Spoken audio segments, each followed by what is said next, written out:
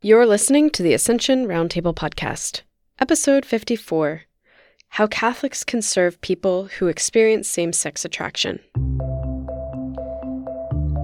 There's a lot of confusion out there when it comes to Catholicism and homosexuality. Many people think there's no place in the Church for people who experience same-sex attraction. Others hope that the Church changes their teaching when it comes to this issue. Today's interview with Father Philip Bochanski will introduce you to a ministry that is fully Catholic, fully pastoral, and spreading quickly in parishes across the world. This ministry, called Courage, seeks to understand its members' experiences of same-sex attraction, anchor them in Christian community, and help them experience the joy that comes from a life of chastity. And stay tuned till the end to hear Father Philip address questions from our listeners about transgender ministry, therapy that seeks to reorient a person's sexual attractions, and how to talk to Catholics who want to change church teaching in this area. Hello and welcome to the podcast. My name is Alan. I'm met in studio today with Marisa, and we have Father Philip Bochanski on the line, who is the Associate Director of Courage International. No, he's the Executive Director of Courage International. He once was the Associate Director. Now he is the Executive Director. Welcome, Father. Thanks very much. It's a pleasure to be on your show. We are so excited to have you today. And I'm excited personally to have Marisa on this side of the microphone with me, as she usually sits on the other side, but today she is here with me. So I'm excited. So Marisa, how did we get the pleasure and to have him on the podcast today? Well, I've been following the work that Courage has been doing for a while, and just been so impressed with hearing a lot of the different stories of people who have just experienced the ministry of Courage, and their lives have been so touched and transformed. And so when my associate colleague, Matt Dunn, told us that he knew you and that you were actually, I guess you went to school together, is that right? Yeah, we go back to high school days in the orchestra at Monsignor Bonner High School. We've heard a few stories about that, maybe. What instrument did you play, Father? Well, let's not get into old stories like that. We'd love to hear some stories of Matt Dunn after the podcast if you have time. But Matt connected us, and so we decided we were going to take advantage of Father's time and try to fit 2 episodes into our recording session here. In our first episode, we really want to talk about how Courage approaches those who have same-sex attraction, and just the whole their whole approach as a ministry, philosophy, and how that might differ from some of the other ministries that are out there, and just kind of the principles drawn from church teaching, and just their experience in this ministry from what they've found to be successful, and some of the stories of healing and reconciliation that Father has witnessed in his time in ministry. And then in our second episode, we're going to pivot a little bit and really talk about, okay, we have these principles and this philosophy. Now, when the rubber meets the road, what can we do? We know that more and more people are struggling either with this in their own lives, or family members, or people in their parish. And so nobody wants to turn a blind eye. And unfortunately, that's what happens in many cases. And so we're going to really focus on some practical ways that we as a Catholic community and we as Catholic individuals can approach this topic, and then also people who are dealing with this in their everyday. So, Father, we're so excited to have you. Well, thank you. Thanks. It's great to be here. For our listeners who are maybe not that familiar with Courage, can you give them just a quick synopsis as to what they are and what you do? Sure. Well, Courage was founded in 1980 in the Archdiocese of New York, and the Archbishop of New York at the time was Cardinal Terence Cook. Cardinal Cook had a real gift, I think, for paying attention, especially to what Pope Francis recently has called the people who live on the margins, people who are carrying heavy burdens but are often overlooked or don't necessarily have strong connections to their local parish, or are dealing with things that priests and others who want to serve them aren't necessarily ready to talk about all the time. And so Cardinal Cook had set up a an office within the archdiocese to really kind of expand the church's social outreach and charitable outreach to people who are living on the margins. And he knew from his own pastoral experience, both as priest and bishop, especially in the ministry of the confessional, that there were a number of people in the church who were living with same-sex attractions, often who had identified as gay and were living in gay relationships, or at least seeking out intimate relationships, who were coming back to the church and saying, I've been thinking about in my life and trying to pray and trying to understand what God wants for me, and I think He wants me to make a change from how I'm living now, but I'm just not sure, where do I fit in the church? If I were to come to my parish priest, would he understand? If I were to come back to my parish, would they accept me? And a lot of these men, mostly he was coming into contact with, had found that when they told their gay friends that they were going back to church or were going to go to confession, that they met with a lot of misunderstanding and sometimes just outright hostility. So they're really kind of in between. They didn't want to keep down the road that they were on, but they weren't sure where to turn. And so this was really on Cardinal Cook's heart for a while, and he reached out to Father Benedict Rochelle, who worked with the Archdiocese in various ministries having to do with human heart and the burdens that people carry. And Father Rochelle knew an oblate priest of St. Francis de Sales, Father John Harvey, who in the 70s, he had trained as a moral theologian. He had written a number of articles about the church's teaching about homosexuality. And he was also, from a pastoral point of view, in the 1970s, was having retreats for priests and for consecrated religious brothers who were experiencing same-sex attractions, but who wanted to live chastely, following their vow or their promise of celibacy. And so, they knew that Father Harvey had some insight into this particular situation. And so they asked, well, what do you think we should do about this? And so the two of them, along with Father Edwin O'Brien, who's now Cardinal O'Brien, the retired Archbishop of Baltimore, he was Cardinal Cook's assistant at the time. The three of them got together and planned out a group where, under the guidance of a priest chaplain, namely Father Harvey at the beginning, Catholics could just come together, share their experiences, pray with one another, but know that when they came to do that, that their stories would be confidential, and that the people who they were gathering with would understand where they were coming from. So it was kind of I sometimes describe it as kind of a landing pad, first step back into the life of the church and the sacraments, to be welcomed by the priest chaplain and kind of start that journey home alongside other people who were experiencing similar things. So the members met privately and talked amongst themselves, what goals do we want to follow here? And so the 5 goals of courage are still our kind of constitution. The first one is to live chaste lives according to the church's teaching on same-sex attraction and homosexuality. And then the other 4 goals support the first goal, to foster a life of prayer and dedication, especially frequent attendance at Mass and frequent reception of communion and reconciliation, to share experiences with each other in a loving and supportive and non-judgmental way, so that nobody has to feel alone with this particular situation that they're living, to foster chaste friendships, both inside the group and in the rest of life with both sexes, and to really kind of let our friendship with Christ be the foundation of those other friendships. And then finally, to live lives that can give good example to others. So we now have, I think at last count, about 180 courage chapters in about 2/3 of the dioceses of the U.S. and in 14 other countries. And we have about 80 chapters of Encourage, which is part of our apostolate that was founded in around 1992.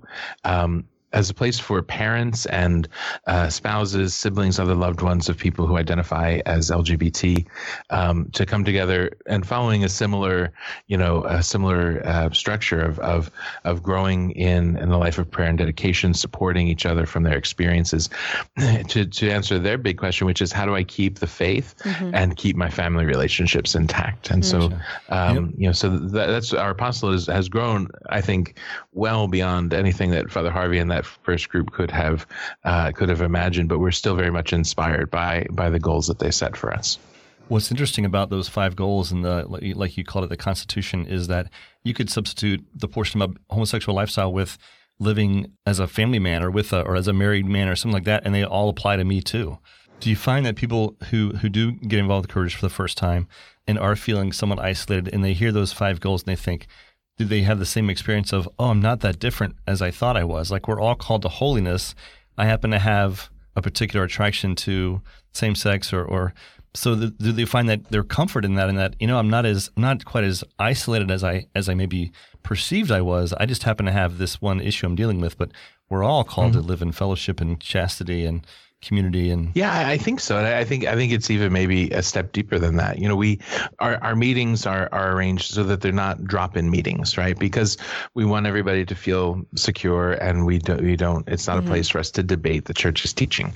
So what we do in all of our chapters is we advertise the contact information for the chaplain and a potential member. Their first point of contact is the chaplain, who hopefully is a priest, or sometimes is a deacon or a lay facilitator while we're waiting for a chaplain to be appointed. And so it starts first with that personal connection, right? So the chaplain, welcomes the person, hopefully as Jesus himself would do, gets to know the potential member. And I think I've often said one of the best pastoral questions that a priest can have is just tell me your story, right? Pope Francis says we specifically talking about this question of same-sex attraction. He says in life, God accompanies persons, and we must accompany them starting from their situation. We have to accompany them with mercy. So we start by saying, tell me your story. Tell me where you're coming from, what you're looking for, where you want to go.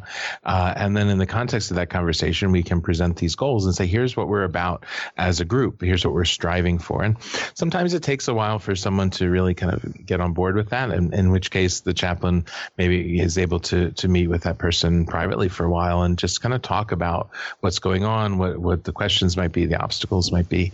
But then, when that person is ready for, kind of striving after those goals and ready to share their story, then the chaplain introduces him or her to the group. But I think you're right. I think one of our goals in that initial conversation is to help people to understand, like, what I'm really interested in is who you are as a person, not what you are dealing with as a cross or as a sin or as a situation or as a condition or as a diagnosis. I think as a society we do too good a job of identifying ourselves by our diagnoses or by some small aspect of who we really are. And what the church wants, I think, most of all, is for each of us to recognize each other person as a person, that our identity comes from our being created in the image and likeness of God, being his creatures and by grace his sons and daughters, and that the experience of same-sex attraction is profound and gets right to the heart of a person, but it doesn't define that person, much less limit that person by the confines of a label like gay or lesbian or something like that. So what I hope people find when they come to our groups and when they meet our chaplains and our members is that they're encountering maybe for the first time in a long time people who are saying, I want to know you, I want to know who you are, I don't want to restrict you with this label. They're realizing here's a person who really wants to know who I am and what's going on in my heart, and is asking sincerely, what do I need, and I can be honest with them and hopefully be more the person that God wants me to be. For so many, I'm sure that's the first time that they've ever had anyone in the church listen to them as opposed to talk at them or to them.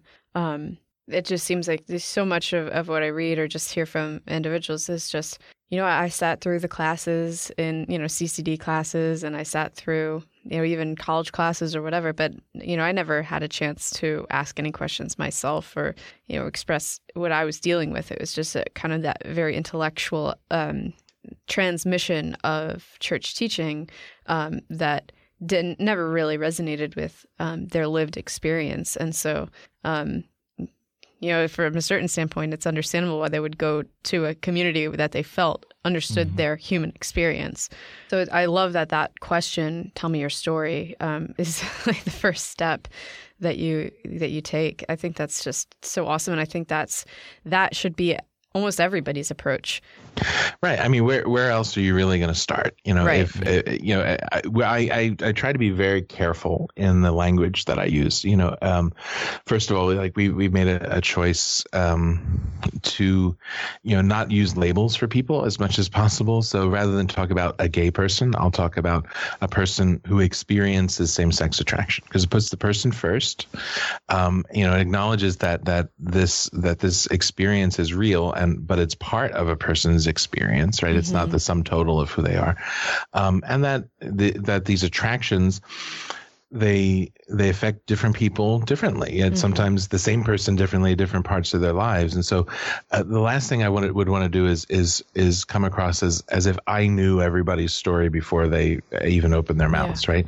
So, which is why sometimes on the other side of things, well-meaning people in the church will talk about people who struggle with same-sex attraction, or who suffer from, or who are afflicted by same-sex attraction. Now, I mean, I know that, and I firmly believe that following God's plan makes a person ultimately happy, right? And that there's a certain suffering that comes with doing things that are not part of God's plan, whether His plan for sexuality or His plan for anything else.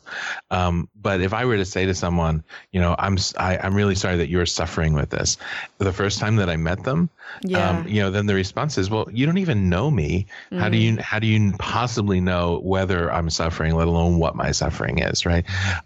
And so, then the defensive wall comes down, the conversation's over. So, to really, take that receptive approach to meeting people, to welcoming them and asking to hear what's going on, asking them, maybe sometimes challenging them to share their story.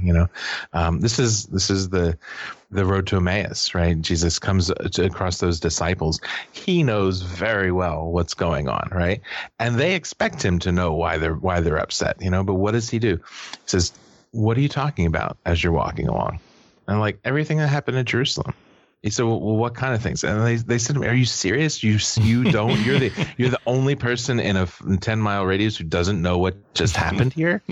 And he says, well, but tell me about it. Tell me what happened. And he gets them talking and sharing their story and sharing their pain and sharing their experiences. And then he says to them, well, but wait a minute, let's think about what he said when he was alive. And maybe you've forgotten some of those things, and so then they go back and they walk through the gospel story, and they walk through all the Psalms and the prophets and the and the law, and he shows them how it all fits together. So, when we can help someone to share his or her story, then we can also help them to reflect on their story, and hopefully then they ask us to share the rest of the story as we receive it from the Lord. I love that. I've never thought about that. That's so neat. And one of the thoughts that I had as you were telling that story is that there's such a validation of the emotional experience of, that Jesus is in a sense providing an opportunity to validate their experience from an emotional standpoint. And he holds back, he doesn't immediately say, as they're expressing their story, oh, wait, no, that's wrong. According to the law, like that's wrong. You got that wrong. And I think sometimes, and even I've experienced this sometimes where somebody starts to tell their story and I'm like, should I speak up right now? Is it, am I somehow diluting or not being faithful to what I believe by not saying something right now? And I don't know. I think there's a lot of freedom in just being able to listen initially, and not feel like somehow you're condoning, but you are validating where that person's coming from. Yeah, I don't think it's necessary or most of the time true to start from the point of view that everyone who is doing something that they're not supposed to be doing is doing that to be defiantly evil, right? Most of the time, and this was an insight that as old as St. Thomas Aquinas and probably before him, most of the time we're not choosing sins because we think that they're sins. We're choosing them because we misperceive them to be something good or necessary for us, and so and I think that's above all true when we're talking about sexuality, that people we're made, if we're made in the image and likeness of God, we're made to be in loving relationships, and we're made to form strong connections of giving ourselves and receiving the gift of another. And so, the question when we're talking about sexual attraction is, are you looking in the right place for the right kind of love, right? But ultimately, the people that we're approaching and talking to, they're looking for connections, they're looking for love, and I would never want to suggest that there's no possibility of real affection and hopefully friendship in a relationship between two people of the same sex. What the church is saying is that that's not the appropriate context for a sexually intimate relationship, but that's always to encourage people to go higher and deeper. That to say cheerfully and convincingly that to sacrifice eros, the sexual passion, that's a specific kind of love, to sacrifice those feelings for the sake of purifying and enabling a deeper friendship is a very worthy thing to do, and ultimately leads to something very authentic and very free. So over the years, especially since 1980, a lot of things have changed, especially with gay marriage and the whole transgender movement and that sort of thing. So how has the scope and approach of Courage changed over the years with the changing culture? Well, I mentioned, of course, just the fact that we're expanding so rapidly, and that's hit a bit of a sharp upward curve since the decision of the U.S. Supreme Court almost 3 years ago now about gay marriage. To be honest, I wasn't sure what was going to happen at the time. I thought that we'd be marginalized for quite a long while as people just kind of said, well, it's all a settled issue now. We don't have to talk about it anymore. And I've been very pleasantly, I've been very pleased to be wrong. I should say about that, because we've gotten, several dozen new chapters in the 3 years since then.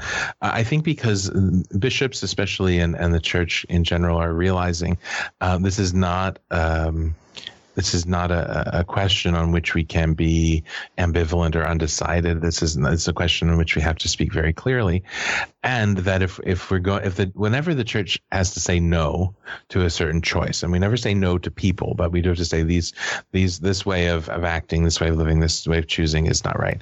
We have to say no. It's always in order to lead people to say a bigger yes, right? And so if bishops are realizing, well, I have to say something about this question of same-sex union, or of participation in the life of the church when you're in a same-sex marriage, things like that. If we have to continue to call people not to pursue same-sex relationships, well, then you have to offer them an honest alternative to that. And so we've been called by a number of dioceses to help get chapters set up where they are. I think another a way that the apostolate has grown, and this started certainly in the time of Father Harvey, and has again taken off pretty rapidly in recent years, is a big part of our work here in the Central Courage Office is supporting our chaplains who are doing that frontline pastoral care, but also doing continuing formation, primarily for priests and deacons, and then for other people in ministry. And we do that by going out to dioceses and giving talks locally, and also organizing conferences about every year and a half for people in ministry. So we've been able to really hopefully make a big impact on those who are on the front line. Pope Francis says the church is a field hospital. Well, courage is a hospital tent well behind the lines.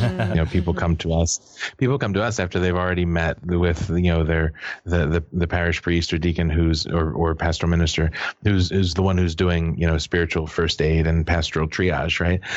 So I'm really continue to be grateful for the opportunity to speak to those people who are out there doing that. And then as best we can, we try to participate in the broader cultural conversation, which is certainly getting both more urgent and more confused as time goes on. But we hope to be able to continue that and to really be a voice for the church's teaching with clarity and with charity. Father, we have some questions that some of our there's either people following us on Facebook have asked us to ask you, or even members of our staff. So do you mind if we go through some of those questions now? That'd be great. Okay, great. So our first question, does Courage work with those who experience gender dysphoria? And if so, how does Courage approach, the question of transgender identification and that sort of thing? So our primary mission, I think, will always be people who are experiencing same-sex attraction and the people who love them as their family members. And so we don't. So the specific question of gender dysphoria, of confusion about sexual identity, it has some similarities, but a lot of differences, I think, from the experience of same-sex attraction.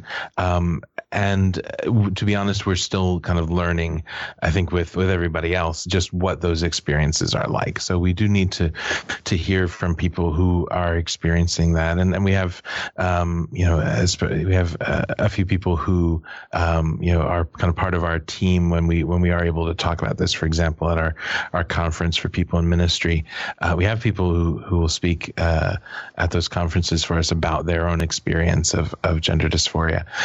But as far as the people who are living with it themselves, we're still learning, how to understand the question and then how to respond to it in a pastoral way. I think ultimately our approach, to providing good pastoral care for people who are living with that experience themselves, is it starts from the same place. Tell me your story. What's going on? What's happening in your life that how are you thinking about yourself, about your relationships, about your body, about your sexuality, to help a person to really try to understand God's plan and to embrace it. The Catechism, gives some pretty clear indications, about the morality of sexual identity. It says, being man or being woman is a reality which is good and willed by God. That's not by accident and it's not arbitrary. And so in the section on our moral response to God's plan for sexuality, it says everyone, man and woman, should acknowledge and accept his or her sexual identity.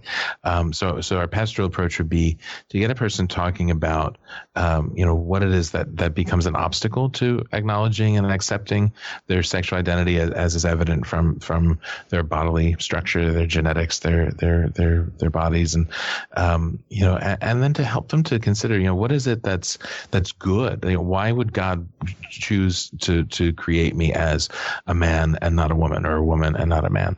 What can I see in there that's really beautiful and worth embracing and pursuing? And I think one way that we really help people to understand that is by talking about the reality of motherhood and fatherhood. That Pope John Paul, in his letters to and about women, mentioned several times how he perceived that it's part of the physical structure of the woman as well as her spiritual structure, that she's made for motherhood. And if God gives a vocation, he always gives the gifts that are necessary for living that vocation. So St. John Paul's insight was, if every woman, by virtue of being a woman, has the potential to be a mother, then every woman, by virtue of being a woman, has been given the gifts to love like a mother loves, right? And then, of course, the second insight is that loving as a mother does is different than loving as a father does, right?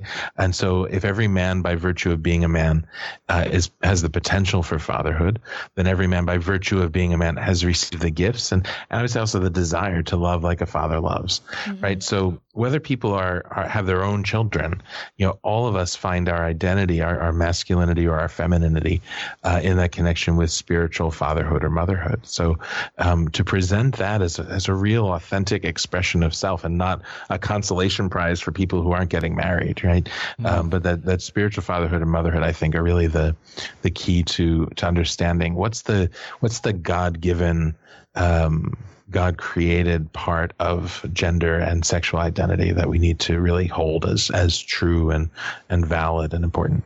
That is so good. Wow. I'm going to listen to that a few times over. Our next question we received on Facebook.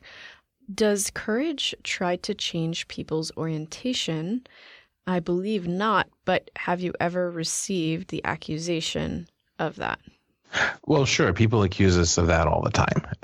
And it's never been a part of our approach to change someone's orientation. I understand that is the stated approach of other Christian groups, oftentimes more evangelical in nature, but our 5 goals have always been the same, right? Live chaste lives supported by prayer, fellowship, friendship, and service to others.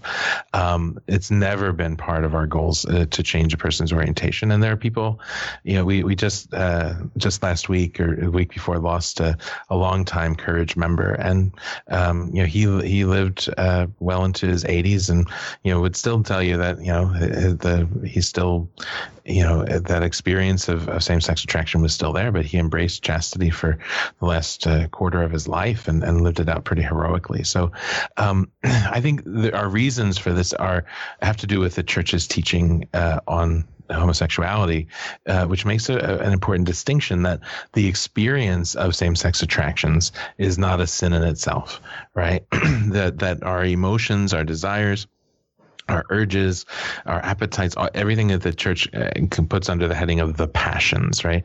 These are natural parts of the human self and the connection between the life of the body and the life of the soul. That emotions and attractions are kind of pre-moral, that our moral responsibility and our moral culpability comes in with what we do with them and about them. If I put myself in a position that I know I'm going to be tempted in a certain way, well, I'm responsible for putting myself in what we often call the occasion of sin, right? If I hold on to a thought, an attraction or a desire and embellish it and entertain it, then I'm responsible for that. But to feel a feeling is never a sin in itself, right? And so to feel an attraction to a person of the same sex, to feel a desire for intimacy with a person of the same sex is not sinful in itself, right? And so no one's rejected or excluded because of this experience.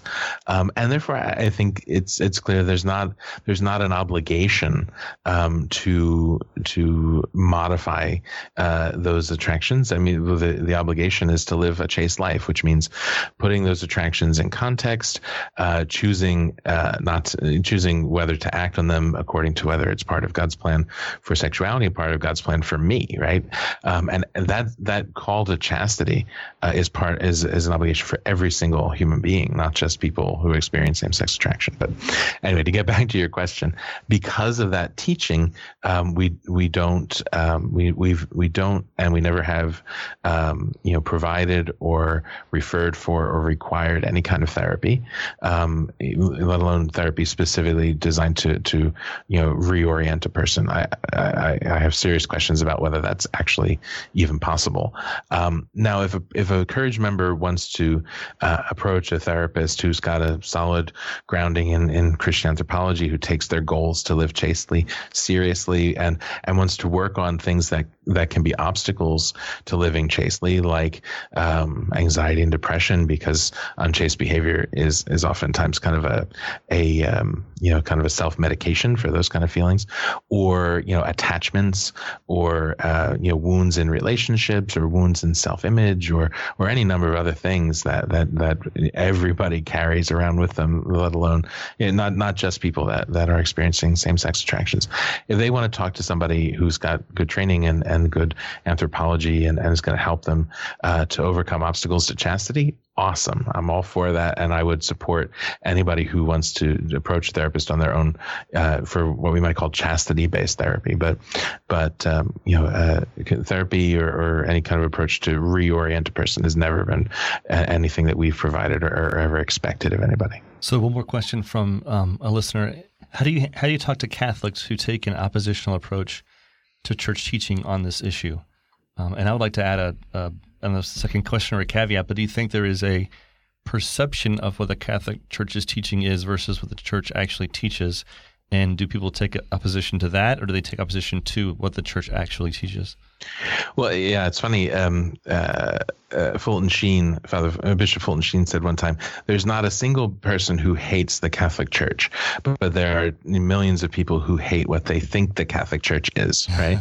And so, yeah, I think when someone, when someone is taking a position on sexual morality or sexual identity that's different from, what we see, for example, in the Catechism, we have to start with dialogue. So tell me what you're getting at. Tell me what you're thinking here. I think it's important to take that other person seriously and not to assume that they're ignorant or that they're defiant or just dissenting, but really hear them out, and then challenge some of the assumptions that they're making.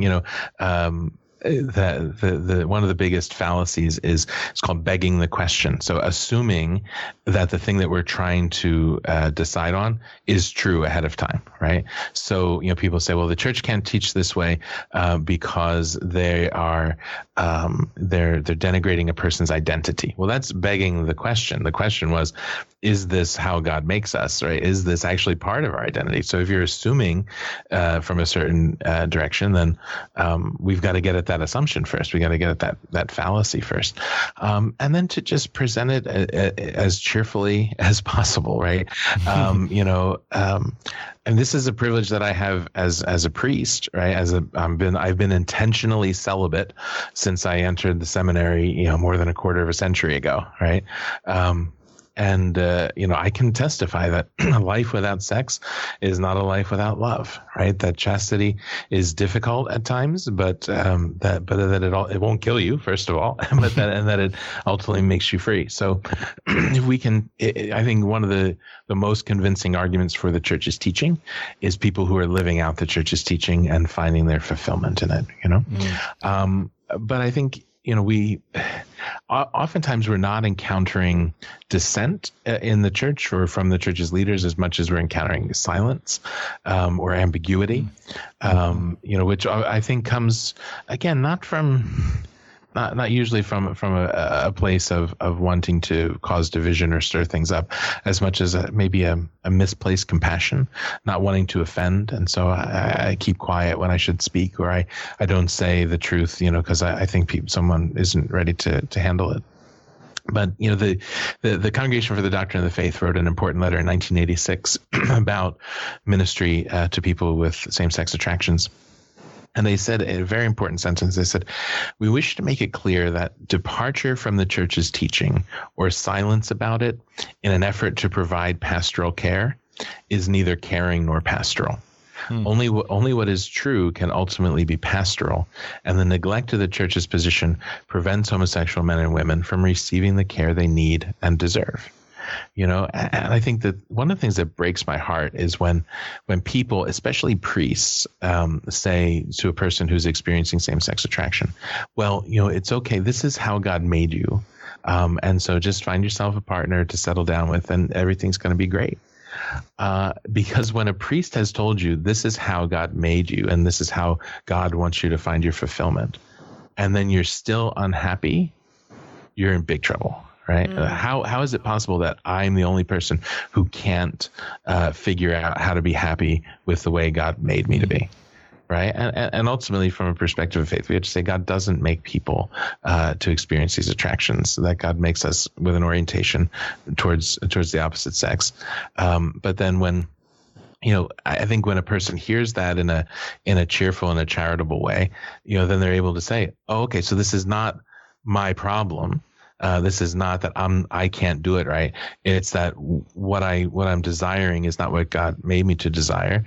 And if I get closer to Him and understand better how He made me, then I'll find the pathway to really be happy." That is so good. I think you just answered this question, but what about those groups that are quote unquote Catholic, but are organized to and set out to change the church's teaching? I don't want to name organizations' names, people's names, but we see some of that out there. How do we talk with them who are obviously understand what the church teaches, but want to change that? Well, again, it starts with dialogue. So get to know them, get to know where they're coming from, and see if there's a possibility to actually have an honest conversation about where they're coming from. And then I think the question is, it seems pretty clear that that the church wants something specific, that the church has that letter that I mentioned, for example, lays out what the church is looking for authentic pastoral programs, and to say, well, so can you tell me what has changed in terms of theology, or in terms of the nature of the human person, or in terms of just what God's plan is, what's changed in the book of Genesis, in the last 25 years since that letter was written, because if nothing's changed, then why are you taking the opposite point of view? I mean, one thing that I often say is, the beauty of the modern age is all of the church's teachings, from the catechism to the CDF to the bishops' conference on down, it's all translated into English. It's all online, right? What I'm trying to do is fulfill to the best of my ability, what the church is asking us to do, and what Father Harvey and our First Courage members left us as a legacy. And I can't tell you what would motivate somebody to not do that. But I think it's fair to ask them, here's what the church is asking for. What is it that makes you think it's important to take an opposite point of view, if what you want is to stay in the church? So good. Man, I could sit here and talk to you all day about this. This is great. There's a number of years ago, I remember thinking, it was probably 20, 25 years ago, and I was a youth minister, and there were, I guess it was, about 20 years ago. And anyway, just this issue of homosexuality coming up, and I remember thinking, just not talked about enough. It's out there, and it's just almost like it was taboo to even broach the subject with people. And it was just, I thought that was, at the time I thought that's part of the problem, is we're just not talking about it. No one's talking about this. And if we can start some dialogue about it, then we can actually address the issues. People are ashamed and hiding, and people don't want to talk anyway. So I'm glad that that's not the situation, that's changed now, and that people are not just talking about it, but are offering their help and resources and fellowship and community, and all of what you're doing is just so good. So thank you so much. Well, thank you. I couldn't do it without, without the people who are coming to us and sharing their lives with us. Father Harvey always said that, our best ambassadors are our members.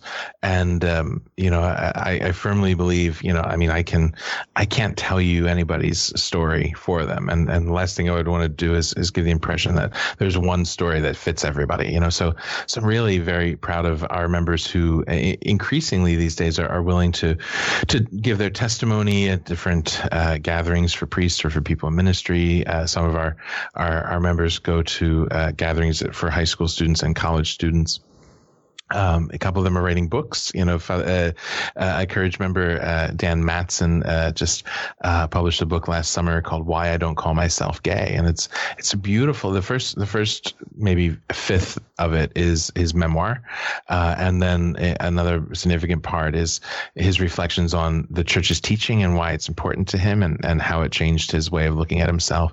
And then the last part of it are his very good insights from experience, again, on how to live chastity, how to live authentic friendship, how to develop a life of prayer, and it comes with this real profound strength and truth to it because it's his own personal story, because he's able to speak from his experience. So, I think there's a part of the dialogue in the church today is the importance of part of it is the importance of getting to know people who are living with this experience and learning from them. I think that's absolutely true, right? We have to know people, but we have to hear from people who have taken the next step down the road and are embracing the church's teaching as well, right? And I hope that it's a real dialogue, not a monologue, so that as we're listening to people tell their stories, they're also open to hearing the the universal story, the gospel story that really puts each of our own individual stories into context. Well, thank you so much, Father. We are going to link to the site of Courage on our website, on our show notes. Those of you who are listening, tune back in next week for part 2, where we speak with Father Philip about some very practical ways that you, as a Catholic and as someone working in ministry, can be a better ambassador to those who experience same-sex attraction. So stay with us, and we will be back with you next week. God bless. Peace.